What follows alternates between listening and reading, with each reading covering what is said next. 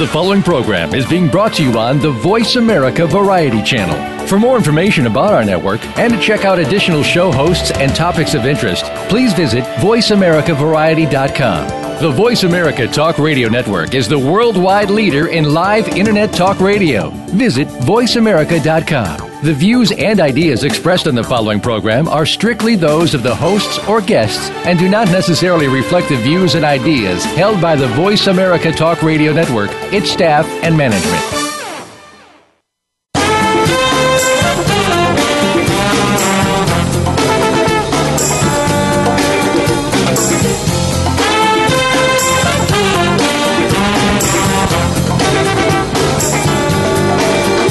Archaeology is often viewed as a fascinating, eclectic, yet ultimately quaint pursuit. This program explores archaeology from the perspective of professionals who demonstrate that in the 21st century, archaeology and its subdisciplines may hold the key not only to our past, but to our present and future. Welcome to Indiana Jones, Myth, Reality, and 21st Century Archaeology with your host, Dr. Joseph Schuldenrein. Spend the next hour exploring where we came from and where we're headed with a leading researcher and practitioner in the field. Now, here is Dr. Schuldenrein. Good evening, everyone. This is Joe Schuldenrein with another special episode of Indiana Jones, Myth, Reality, and 21st Century Archaeology. One of the more intriguing discoveries and theories that have captured the imagination of archaeologists and the lay community over the past few years is an ongoing research project called the TIGHAR project that has been led by Richard Gillespie.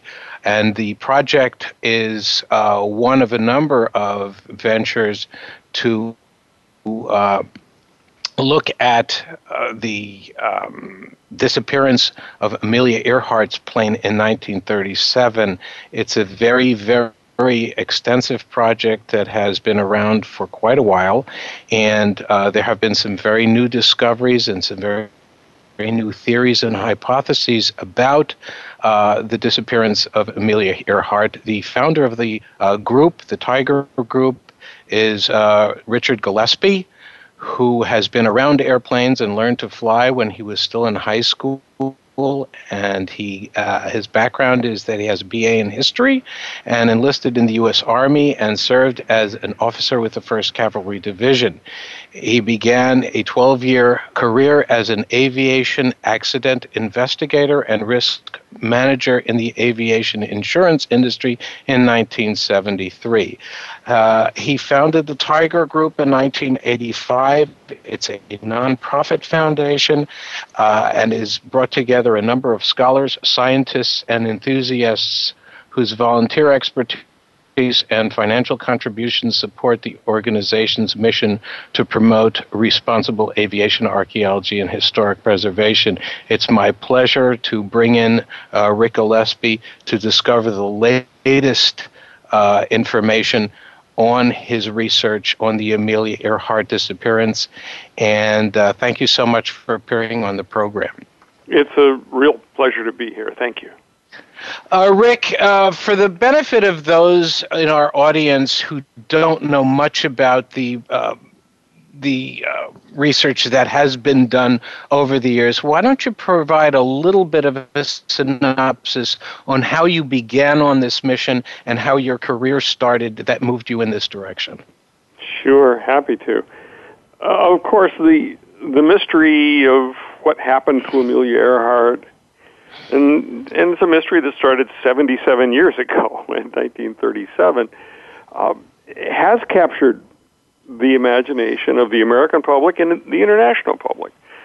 And there have been many theories about what happened to her. And it has become one of those iconic mysteries that's debated endlessly. There have been innumerable books published, each one of them purporting to solve the mystery with conclusive evidence, and of course they don't. There have been outrageous claims made and disproven and made again. You know, it's conspiracy theories abound, as they always do in cases like this. Amelia Earhart was, at the time she disappeared in 1937, the most admired woman in America, second only to the First Lady, Eleanor Roosevelt, at that time. And she was at the height of her career, trying to circumnavigate the globe at the equator, which had never been done, although many pilots had flown around the world. But this was a special effort to circle the world, as Amelia put it, by the longest route possible, at as close as she could come to doing it right at the equator. And it was done at a time when the public knew that world air travel was right on the horizon. Pan American Airways had been flying scheduled passenger service across the North Atlantic for nearly a year at the time she started her circumnavigation. A group of journalists had just flown around the world by commercial airlines, just to show that it was possible that you could do it. So Amelia and her husband, George Putnam, who was probably the finest American promoter since P.T. Barnum, came up with an idea that Amelia, who was already extraordinarily famous as a record-setting aviator, would fly around the world, and at each place she landed and stayed overnight, she would file a story with the New York Herald Tribune syndicate of newspapers. And believe it or not, in 1937, in most places around the world, she could do that by telephone. She could phone in a story telling about as a travel log, telling about her flying adventures and the exotic places and people she met on the way. Well, this was a great deal for Earhart, who was a professional aviation celebrity, who today wouldn't jump at the chance to get an article in a syndicate of newspapers across the country every day for a month, and you get to write the stories. Great opportunity for her. For the New York Herald Tribune syndicate, it was a great deal for them, too, because people could follow Amelia's progress, be great for the paper, and a tremendous public interest. So she set off in March of 1937, taking off from Oakland, California, flying to Hawaii, setting a record for the shortest time, a little over 17 hours. But then on her takeoff for the next leg of her trip to a tiny island in mid-Pacific called Howland Island, she lost control of the airplane on takeoff in Hawaii and wrecked the airplane. Fortunately, there was no fire. Nobody was hurt, but it really set her back. The airplane had to be shipped back to California to Lockheed, the manufacturer, for extensive repairs. So when she set off again for a second attempt, she reversed her path around the world. Instead of going east to west to Hawaii, she took off from Oakland and flew across the U.S. to Miami, where she stayed for 8 days fixing some problems that had shown up after the cross-country flight. And then from Miami, she continued on around the world, down through South America, across the South Atlantic, across the African continent, across the Indian subcontinent, down to Southeast Asia, to Australia, and ultimately New Guinea. At that time, the territory of New Guinea, today Papua New Guinea, and a small seacoast town called Lae, New Guinea, where there was an airfield and facilities to support her for her longest and most dangerous leg of her trip, a 2,500-mile, almost entirely over ocean flight. It was going to take her 19 to 20 hours, and her target was, again, Howland Island, this tiny fly speck of an island in mid-Pacific, where the U.S. Coast Guard had a cutter, the Itasca, stationed to send her radio weather forecasts and put out radio signals upon which she could home in with her radio direction finder. Her plan for finding Howland Island was for her navigator, and she had a navigator with her, a man named Fred Noonan, who had previously worked for Pan American. He was probably one of the finest aerial navigators of the day. Noonan would keep her more or less on course on this long journey across the Pacific from New Guinea to Howland Island. Keep her on course with celestial navigation, looking at the stars and taking bearings, also dead reckoning, and just a general navigation to keep her on course until she was close enough to pick up the radio signals from the Coast Guard. And then the plan was for her to use her direction finder to fine-tune the approach with radio bearings to Howland Island. It was a good plan. It was essentially the same way Pan American navigated across the Pacific. And they had been doing it for some time. Noonan pioneered the technique, but the plan went awry. The basic problem she had was that she didn't understand the frequency limitations of her direction-finding radio. So when she got close enough for the Coast Guard cutter Itasca to hear her and was trying to take bearings on the Itasca, she asked them to send signals on a frequency that was far too high for her radio direction finder to home in on. She heard the signal okay, but she was not able to get a bearing to know which way to go. The other problem she had is she had an accident on takeoff from New Guinea that she didn't know about. She lost the antenna on the underside of the aircraft. It was a long wire that stretched from the nose back almost to the tail, supported on masts. And at some point during the takeoff run, that antenna was knocked off. We know that for sure because we have film of the takeoff. When she taxis out to take off, the antenna's there. When she comes back by the camera on her takeoff run, the antenna's gone. Now you see it, now you don't.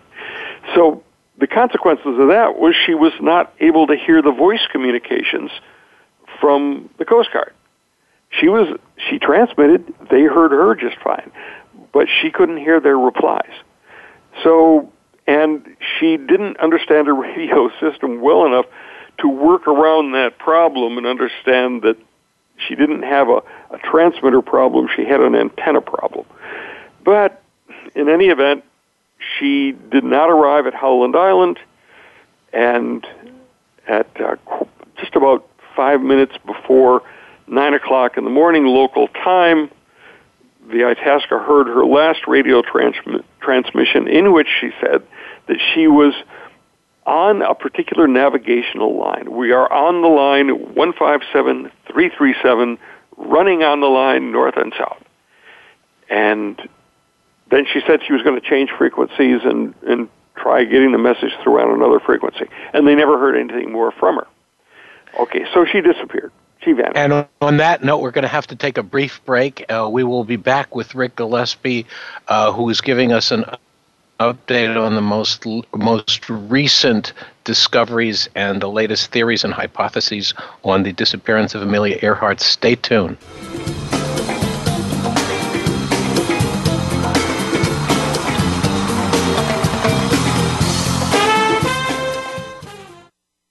News, opinion, Can you hear me? Your voice counts. Call toll-free 1-866-472-5787. 1-866-472-5787. VoiceAmerica.com.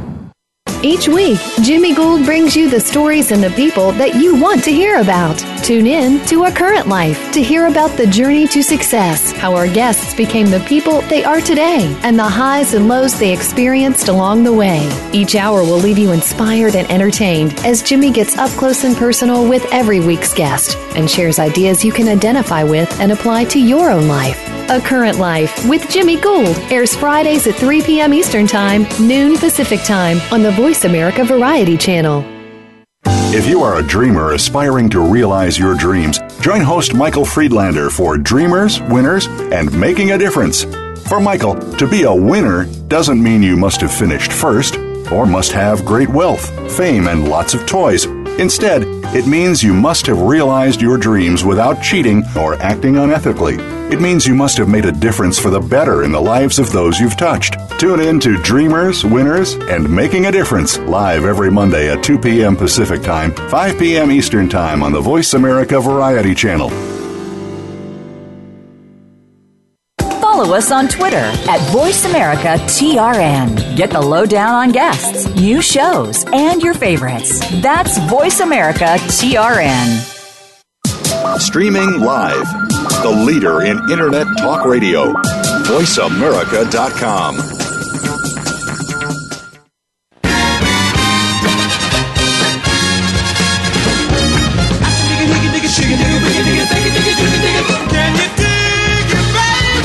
You're listening to Indiana Jones, Myth, Reality, and 21st Century Archaeology with Dr. Joseph Schuldenrein. To be a part of our discussion today, please call 1-866-472-5788. That's 1-866-472-5788. Or send an email to indianajonesmythreality@gmail.com. Now, back to the program. Can you dig it, baby? We are back with Rick Gillespie, who has dedicated a lot of his professional efforts since 1988 to reconstruct the history of Amelia Earhart's disappearance when she was crossing the Pacific in her around-the-world venture in aviation in 1937. A lot has happened. It's a project that has been widely publicized in archaeological and non-professional circles, and there are some major updates. And Rick has been telling us that what has been very, very clear is that Amelia Earhart lost contact with lost communication with her navigation partner, and that it was that loss of communication that has basically explained in part her disappearance. Rick, why don't you continue and tell us a little bit about where we left off and how she lost her contact and how you started to develop your theories about what happened here. So Amelia has reached the vicinity of her intended destination, tiny Howland Island. The Coast Guard aboard the cutter Itasca is hearing her, and they're hearing her very loudly. They're under the impression that she should be within sight. They're hearing her at maximum strength, and yet she never arrived. Just stopped transmitting, never arrived. And the assumption that the captain made, of the cutter made, was that she had run out of fuel and landed in the ocean, ditched in the sea. That's why there were no more radio communications.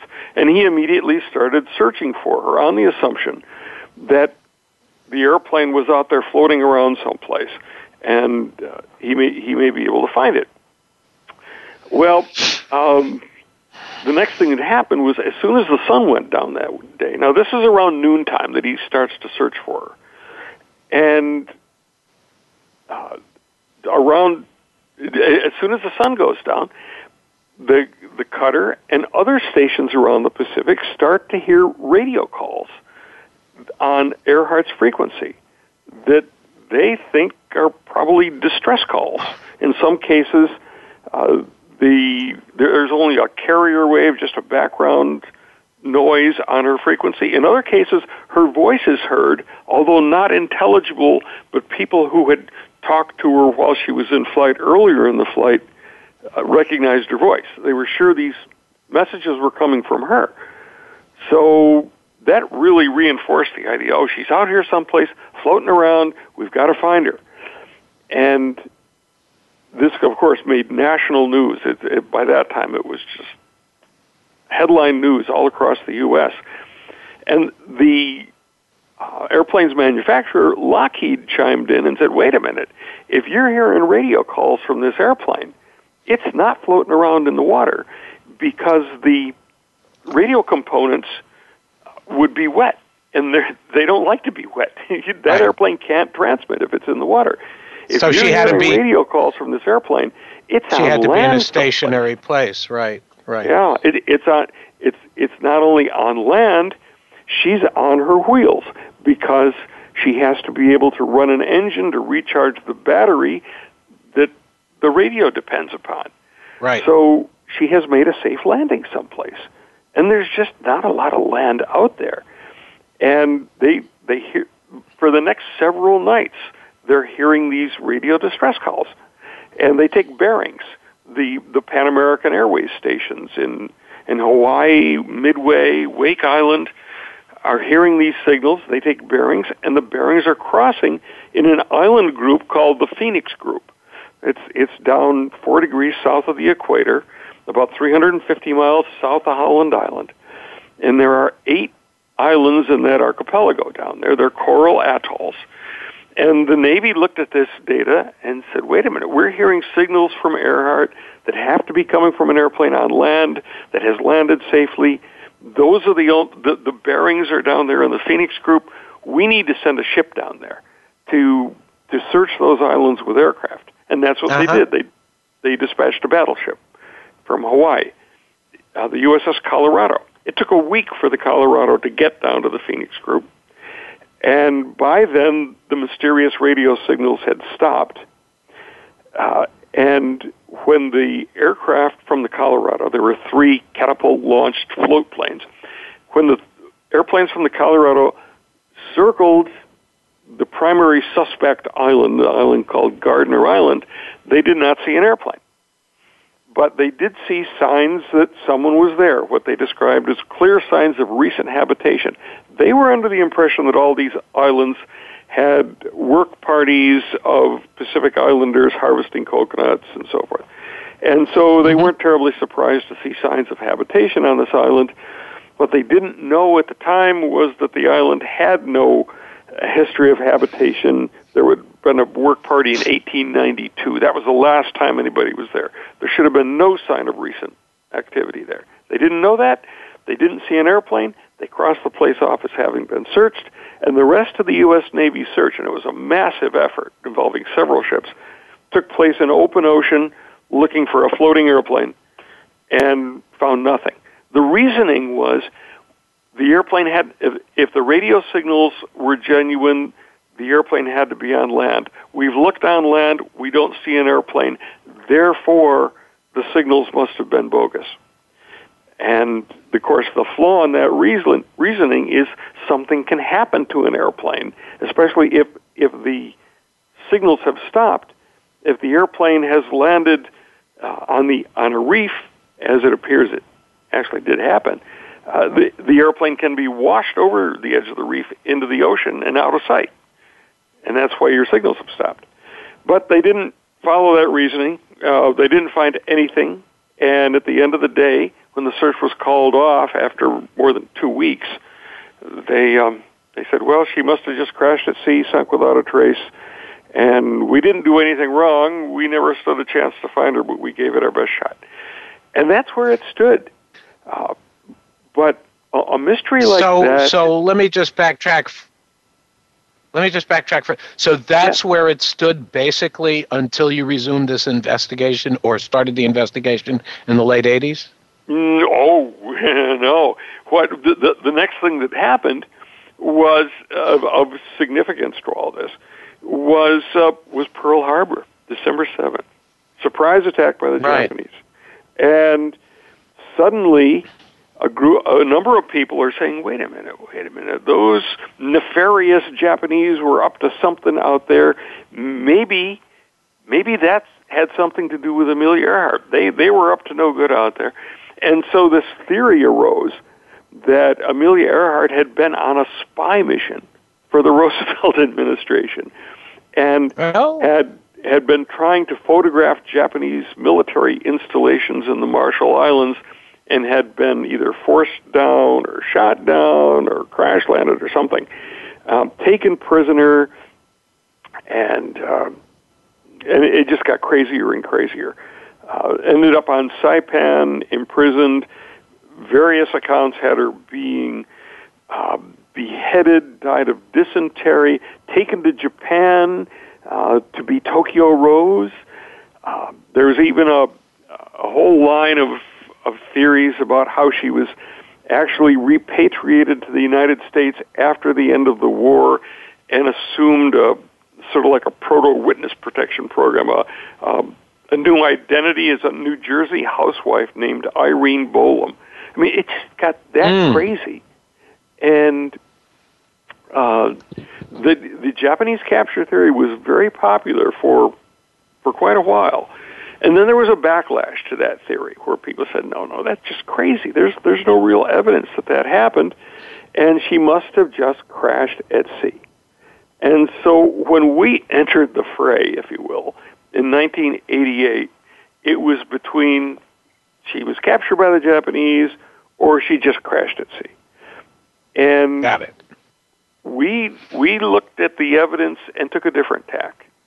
We looked at the evidence and said, well, what is she known to have said about what she's doing? Well, that last radio transmission the Coast Guard heard, she said she was following a particular navigational line. She didn't say, I'm going down, I'm out of fuel, mayday, mayday. She said, I'm following this line running north and south. And experienced aerial navigators, experienced in the same techniques her navigator knew, would look at that and say, well, what she said she was doing is exactly what she should be doing. She's following a line of position. And that line of position, if she follows it to the south, as she said she's doing, north and south, should lead her to another island, an island where she could land, but it's uninhabited. And nobody ever really searched for her there. And I thought, wait a minute, I heard this from our navigator members, and I said, you're telling me nobody ever looked for Amelia Earhart in the most likely place? And they said, well, that's the way it looks to us. So we raised some money, we did some research, and discovered that this was the earliest Earhart theory. This is what the Navy thought happened. Same island, Gardner Island. So, okay, she may have reached Gardner Island. I guess we need to go look. So we put together our first expedition out there in 1989. We didn't find a big silver airplane lurking in the bushes like Indiana Jones would have, but we did find in the abandoned islander village on the island, nobody's lived there for almost 50 years now, airplane parts. These people somehow had access to airplane parts. Where did they get them? They were metals poor culture. They're using them to make fishing lures and combs and other local uses. Where are they getting these airplane parts? And so we launched a multifaceted investigation. And then that's another point to make about these historical investigations.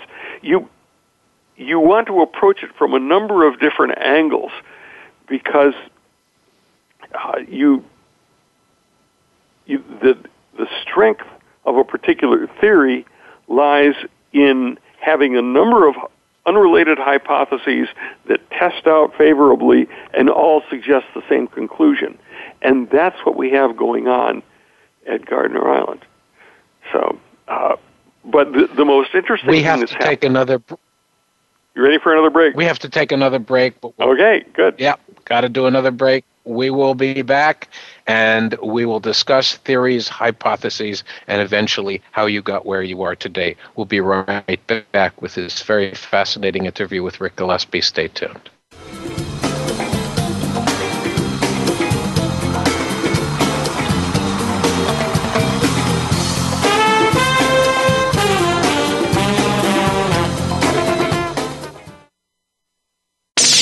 The Internet's #1 talk station. #1 talk station.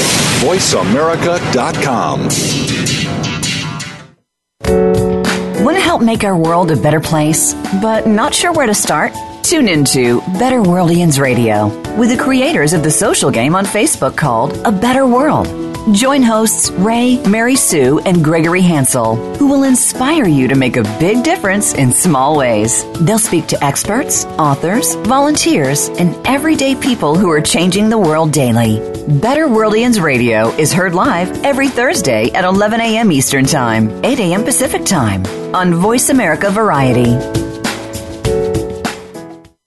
Listen for Trust Across America every week on the Voice America Variety Channel. Tune in as host Jordan Kimmel is joined by national experts in the fields of accounting, finance, organizational behavior, and sustainability, as well as companies that are applying strategies that are enabling them to be recognized as doing the right thing by the American Trust Awards. Your host, Jordan Kimmel, is himself a trusted professional with years of experience in applying strategies and consulting with today's leading firms. Trust Across America is heard Wednesdays at noon Eastern, 9 a.m. Pacific on Voice America Variety.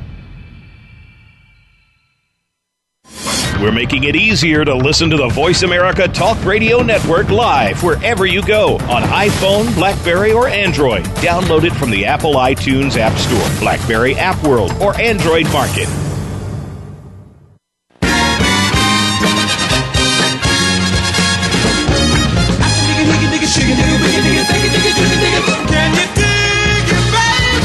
You're listening to Indiana Jones, Myth, Reality, and 21st Century Archaeology with Dr. Joseph Schuldenrein. To be a part of our discussion today, please call 1-866-472-5788. That's 1-866-472-5788. Or send an email to indianajonesmythreality@gmail.com. Now, back to the program.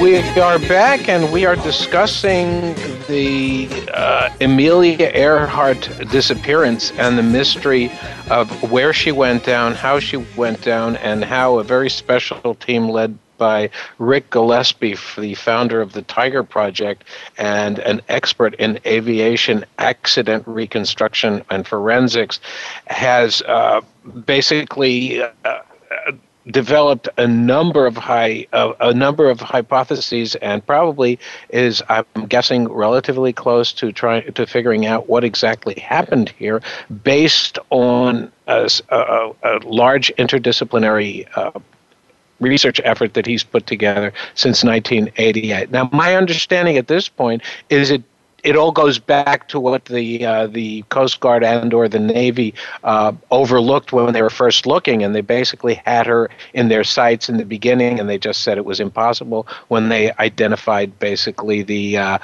evidence for occupation on Gardner Island. Is that correct?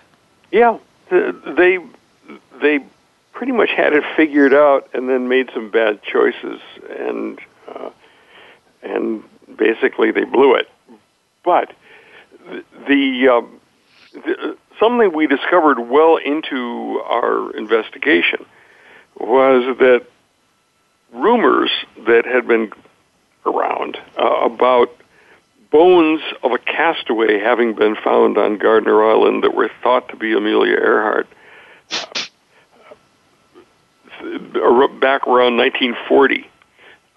Very few people believed that. It was just this crazy story about how some castaway's bones that might be Earhart were found.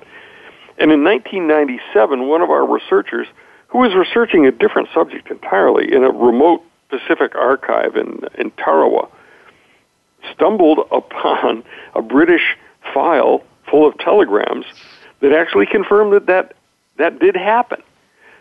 That a British Colonial Service officer in 1940 found a partial skeleton on Gardner Island that he thought might be Amelia Earhart. The thing that made him think it might be Earhart was that with the skeleton were the remains of a woman's shoe, the remains of a man's shoe, and a box that had once contained a sextant, navigational instrument. And he knew that there was nobody else missing in the area in recent years. And he sent a telegram back to the British headquarters in Fiji, 1,000 miles away, describing what he'd found, and he said, this might be Amelia Earhart. And the British authorities, now it's September of 1940, it's a very dicey time for Great Britain. The Battle of Britain is on, the U.S. isn't in the war yet. They're going to be very careful about what they say to the Americans about this, because they don't want to cry wolf about the famous aviator. So they order the Colonial Service officer to send everything he found to to the headquarters there in Fiji and keep his mouth shut. And he did. Mm-hmm. The bones arrived in Fiji in the spring of 1941. A doctor looked at the bones, took measurements, applied the formulas available to him, and concluded that the bones were the bones of a short, stocky European male, and therefore not Amelia Earhart. And they weren't even aware that she had a male with her, although Noonan was not short and stocky. He was kind of long and lanky. But anyway, so these are not the bones of Amelia Earhart, as far as they knew. The file was closed. Very few people even knew about the incident. The bones were lost. We've looked and looked in Fiji. We can't find the bones. But we did find the measurements, the doctor's notes, the measurements he took. And we gave those measurements to two modern forensic anthropologists who plugged the data into the databases that are available now for identifying ethnicity and gender. What comes out of the computer is white female of Northern European descent who stood 5'7", 5'8". Well, that's a pretty good description of Amelia Earhart. So once we knew this had happened, that the bones of a castaway that very possibly were Amelia Earhart had been found on the island, we reasoned that if we could identify the place on the island where this event happened, this castaway's campsite where there had been a campfire and dead birds and dead turtles and these other artifacts, if we could find the right place and examine it archaeologically, we might be able to find things that were missed in 1940 that would confirm or deny who this castaway was. And to make a very long story short, we did find the spot, and we conducted excavations in 2001, 2007, 2010. Those excavations were led by our senior archaeologist, Dr. Tom King, whom you've spoken to before, Dr. Schuldenreich. Right. So, and what we're finding at this site are artifacts that speak of an American woman of the 1930s. The remains of a woman's compact, two pieces of a broken mirror, pieces of little red wafer-like material that tests out to be early 20th century makeup. And the mirror matches the mirror in 1930s vintage, I think it's Zell Fifth Avenue compact. A number of artifacts, broken bottles that can be identified not only by the embossing on the bottle, that for example, one little bottle was made by Owens, Illinois, in their Bridgeton, New Jersey plant across the river from Philadelphia in 1933. And remnants of the contents of the bottle, chemically tested, match a product called Campana Italian Balm. It was made in Batavia, Illinois. It was a very popular women's hand lotion in the U.S. Another little bottle, technical term is an ointment pot, like a fancy little feminine-looking bottle, once contained an ointment that was extremely high in mercury, which is consistent with Dr. Berry's freckle cream, an ointment that was sold in that style bottle that women used to make their freckles fade. And we know that Earhart had freckles and she didn't like her freckles. We don't know that she used Dr. Berry's freckle cream, but there you find this thing on a remote Pacific island. And it goes on and on, a number of artifacts, but nothing that you can link directly to Earhart. But, after all, if you've been a castaway, you're probably a castaway there for a matter of months. What do you have on you that has your name on it? That's pretty tough. But the real breakthrough we have right now is that on our second expedition to the island, way back in 1991, we found in the abandoned islander village a piece of aluminum, very clearly a section of airplane aluminum skin, the external covering of a metal airplane, about the size of a large dinner tray, about 2 feet by 19 inches by 2 feet, and many rivet holes and a particular pattern, a very complex artifact with a lot of information in it. And We had it tested by the National Transportation Safety Board laboratories, the kind of aluminum it was. There was one surviving rivet. We know exactly what kind of rivet that is. So these materials were consistent with the kind of airplane Amelia Earhart was flying when she disappeared. But those materials were also used by aircraft in World War II extensively. So where did this thing come from? Is this a part of Earhart's airplane, or is it part of some World War II wreck? And we worked on that for 23 years, trying to fit it to someplace on a Lockheed Electra airplane like she was flying, with no luck. Trying to match it to repairs that were made to her airplane. We thought we had it matched for quite a while, but then we got more information, and no luck, doesn't fit. And we thought, well, it's got to be from some other airplane. And we checked all the aircraft types that served in that region in World War II with the cooperation of major museums such as the National Museum of the U.S. Air Force. And nothing fit. Nothing came even close. And then one of our researchers had the idea, he recalled, that when Earhart started her second attempt to fly around the world, she made that stop in Miami we mentioned earlier. And she was there fixing some things. And one of the things she fixed, she had a special window installed on the right-hand side of the airplane that when she got to Miami, for some reason, and we don't know why, she decided that window had to go away, and they patched the hole where the window had been with just a plain sheet of aluminum. So one of the things they did during her 8-day stay in Miami was to replace this window with a plain aluminum patch. And we wondered, was there any resemblance to our artifact, that patch? And we started looking for photographs, and the photographs that show the patch clearly, and that's really difficult. So we've had to do a lot of work with our forensic imaging specialist. But the bottom line is, yes, the artifact is the right dimensions, proportions, appears to be the right rivet pattern. Failure patterns match it. It appears that what we have is the patch that was put on that airplane in Miami. Now, we're about 99% sure that that's what we have. But in historical investigation and in science, there's always that 1%. We could be wrong about this.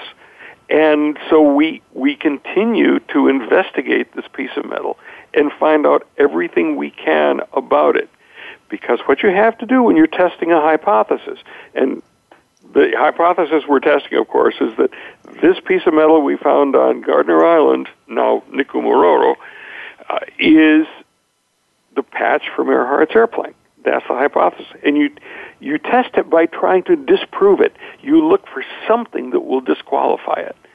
Some way to say, this can't possibly be what we hope it is. And that's really tough to try to be totally objective in assessing evidence and try to prove that you're wrong. You know, that's so, it seems so counterintuitive to most people, but that's the way you have to go about it. Right. But so far, we have not been able to find anything that disqualifies it, and the closer we look at this thing, the better it fits, the more things add up. And so what, of course, we really want is the rest of the airplane. We don't want some little piece of it. If that airplane's out there, we want it. And what we now think happened, based on all 26 years of research, is that she landed the airplane on the island's reef that is flat and smooth and dries at low tide, sent radio distress calls for nearly a week before the airplane was washed over the edge by rising tides and surf, that it remained in fairly shallow water, probably 30, 40 feet of water, hidden for a number of years until a storm washed it back up onto the reef, probably in 1941, by which time the island had been populated with Pacific Islanders who saw this wreck on the reef and salvaged some parts off it. They They took the parts that we now find in the abandoned village. And then the sea reclaimed the aircraft, and it's now at the base of an underwater cliff at a depth of about 600 feet. And we think there's about a 50-50 chance that it is a sonar anomaly we acquired during our 2012 expedition out there, where we did a sonar survey of that whole reef slope. We have an underwater sonar anomaly that we think may be the Earhart aircraft. It's in the right place. We know it's the right size, the right shape, but we won't know whether it's what we hope it is until we can get back out there with cameras on a remote-operated vehicle, go down and take a look at this thing. And that's what we're trying to do right now. We're trying to put together the funding. We have our team assembled. We have the ship chartered. We just need to raise the rest of the money. But, of course, that's always the way it is in archaeology, isn't it? We always have to raise the rest of the money to finish the job. And on that note, we will be back with Rick Gillespie to conclude our fascinating broadcast on the latest discoveries of the probable, can we say probable at this point? Yeah, I think we're up to probable now. On the probable location and reconstruction of Amelia Earhart's last days and her final resting place. We will be back after these words.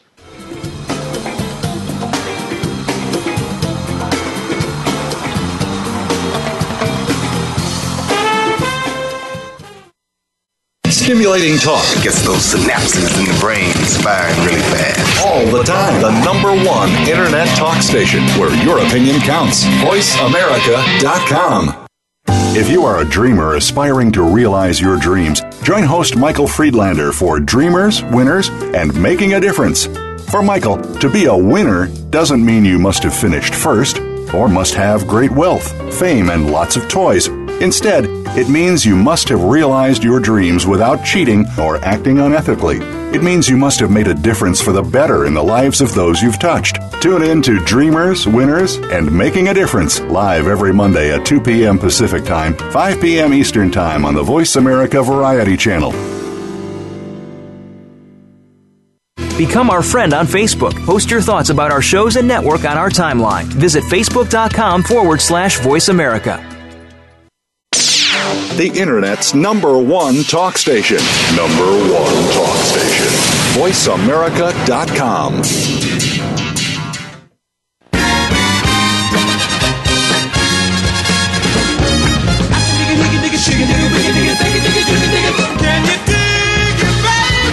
You're listening to Indiana Jones, Myth, Reality, and 21st Century Archaeology with Dr. Joseph Schuldenrein. To be a part of our discussion today, please call 1-866-472-5788. That's 1-866-472-5788. Or send an email to indianajonesmythreality@gmail.com.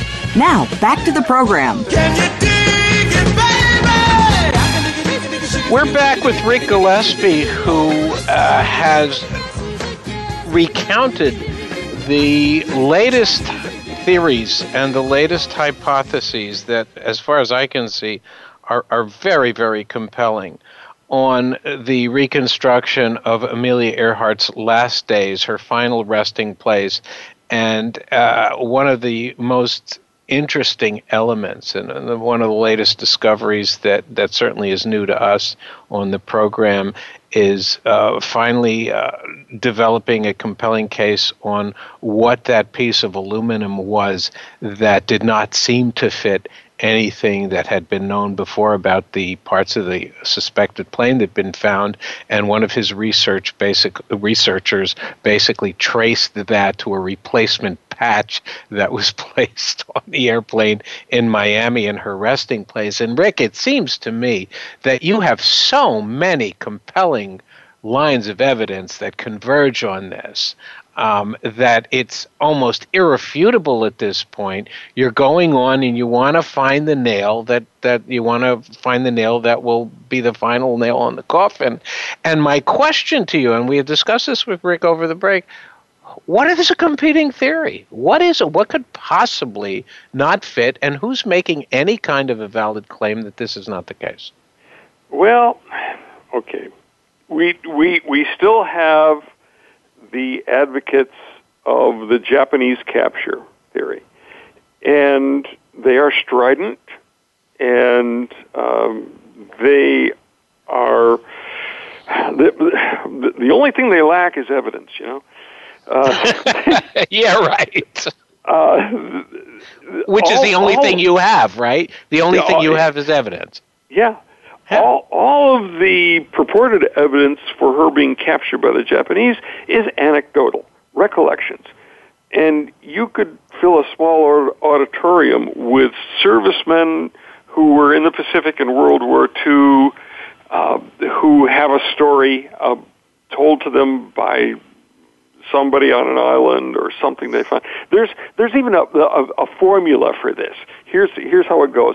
An enlisted man finds something that is related to Amelia Earhart. Maybe it's her briefcase, her logbook, her a picture of her on a Japanese soldier, something like that. And he brings this thing. Well, let's call it the MacGuffin, as Hitchcock would have called it. Right. He brings his MacGuffin to an officer, and the officer looks at it and says, I've got to make this known to higher authority. You keep your mouth shut about this. Don't tell anybody about this. And that's the last the enlisted man hears, and he's been sworn to secrecy, but now years later he has to feel he has to come forward with a story. And there are literally dozens of stories like that, all different things that were found. But there are no Japanese records, there are no photographs, there are no artifacts, there's nothing. There's just, but the devotees of that whole line of thinking are also seem to be devotees of the idea that our government keeps secrets from us about Amelia Earhart, and if the government is, it's so bad that I am seen as an instrument of the U.S. government's attempt to keep everybody from knowing what really happened to Amelia Earhart. So we're really moving into conspiracy theory. Oh, big time. Yeah. Okay. Really big time. And these people get very excited. They really dislike me for some reason. I don't know any of them. I've had no contact with. But I'm a scam artist, a fraud, on and on. It gets really ugly.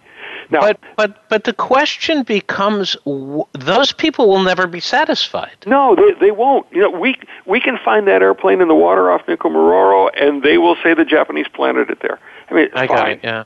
Whatever. But the other theory that still has legs is the theory that she simply crashed and sank at sea. That was the official government verdict, and it is still the official government position. If you talk to the senior staff people at the Smithsonian National Air and Space Museum, they will tell you that nothing that we have found has been shown to be connected to Earhart. The clues don't count. If you don't have solid proof of something that you can connect to Earhart, these artifacts that we found on this island, they could be anything. They could come from anywhere. What they don't seem to be able to reply to is the whole post-loss radio signals that had to be coming from an aircraft on its wheels on land. And there are a number of those reported signals that you just can't explain away, and they don't try. They put their fingers in their ears and they go la la la la la, and they don't want to hear it. So what we need to do is go back and find the rest of the airplane, and hope that it's there to find. And you're going to go do that. That's what's left well, to do. If we can raise the money. If you can raise the money, I hate to end this on a fundraising pitch, but yeah, right. That's what we need to do. Well, Rick, this has been fascinating. You certainly don't have to convince probably 99.98% of the population that you've done the job, and it's a magnificent story, and I hope at some point you are going to put that nail in the coffin. I don't know what it'll be, because nothing will ever be convince certain people. But it's a wonderful story, and it's a wonderful job of archaeological forensics at the highest levels of technology, and we appreciate your spending the time. I just had one thought that is really ironic. You know, something you address in your show all the time is archaeology is not Indiana Jones, and our investigation has certainly not been Indiana Jones. But to put that final nail in the coffin, we need an Indiana Jones type discovery. That's the irony. Yeah. Wonderful job. It's fantastic. Okay. Thanks, Rick. Appreciate it. And we'll be in touch. Thank you so much. Okay. We'll see you all next week, and stay well. Bye. Thanks again for tuning in to Indiana Jones, Myth, Reality, and 21st Century Archaeology with Dr. Joseph Schuldenrein. Please join us for another unique journey into the past next Wednesday at 3 p.m. Pacific Time, 6 p.m. Eastern Time on the Voice America Variety Channel. In the meantime, think about the past with an eye towards the future and a better tomorrow.